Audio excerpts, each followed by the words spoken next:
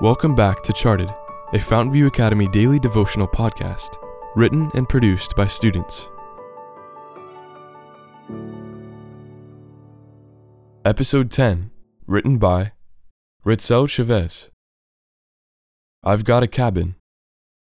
Then the redeemed will be welcomed to the home that Jesus is preparing for them. Steps to Christ, page 126. Why am I here? I know I'm nuts, but not this nuts.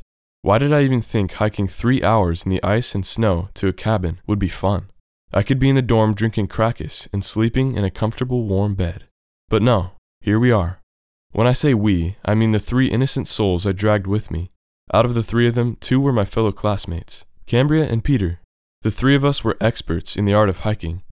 We were almost at the end of the group, struggling to stay alive. And my 3rd victim? Well, she was stopping quite often to check up on us and to see if we were still alive. What a woman. We, the inexperienced hikers, were keeping her from going fast. It was miserable. It was raining. We were dead tired and hungry. Bills, how much longer do we have to hike? We would ask her every 5 minutes. Oh, not too much farther. We're almost there. You got this, guys, was her answer every time we asked. After what seemed like an eternity, 3.5 hours, and as we were about to give up, we saw it. The cabin.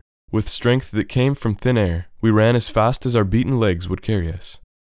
As I see it, this world is slippery, and there is always inclement weather to slow me down and make my way harder. But I know that even when the rain is constant and the ice causes me to slip, Jesus is always ahead waiting for me.